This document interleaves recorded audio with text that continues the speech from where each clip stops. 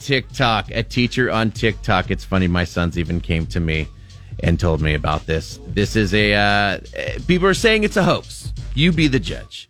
This seems like another one of those dumb TikTok pranks, but there's some people in science that believe it may have actually happened. A kindergarten teacher in California, right here in Cali, went viral on TikTok claiming that she hatched chicks from a carton of eggs that she bought from Trader Joe's. In the video, she says she incubated 9 of the dozen eggs, along with 3 farm fresh eggs. 3 weeks later, in her classroom, she marked the Trader Joe's eggs so she could keep them separate. 3 of the 9 Trader Joe's eggs hatched. She says that's wild, since you don't know where they've been and how long they've been refrigerated. Some people say it must be staged, right? Because there's no way you can go to a store and they would sell fertilized eggs, they say, right? The teacher has since posted updates insisting it's legit.